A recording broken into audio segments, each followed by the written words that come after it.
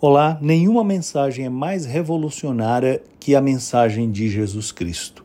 Ele veio causar transformações profundas na vida dos indivíduos que ele toca e em todo o mundo, estabelecendo novos valores, novos propósitos, alvos e desejos para o coração humano. O evangelho de Jesus Cristo transforma profundamente todas as pessoas que creem naquilo que Jesus Cristo disse e na obra que ele realizou. O apóstolo Paulo foi uma destas pessoas que o evangelho de Jesus transformou radicalmente. De um perseguidor e assassino de cristãos, o maior pregador entre os não-judeus que o mundo da antiguidade conheceu.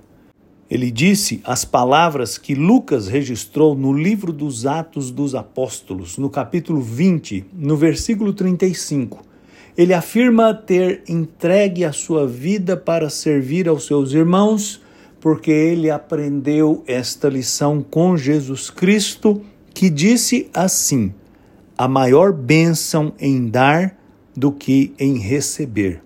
Esta é uma afirmação radical, pois vivemos em um mundo que nos ensina diuturnamente que ser abençoado é ter mais, é acumular mais, é ganhar mais, é prosperar mais.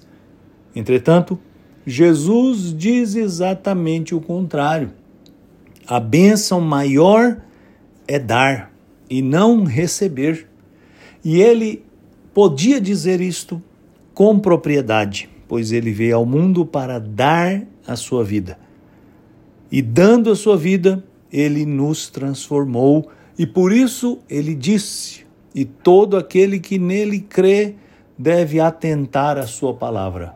A bênção maior em dar do que em receber.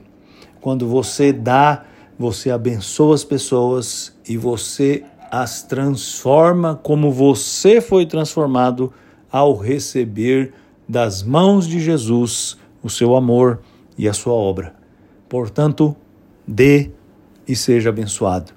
Eu sou Aguinaldo Faria, pastor da Igreja Presbiteriana da Moca, em São Paulo. Vamos orar.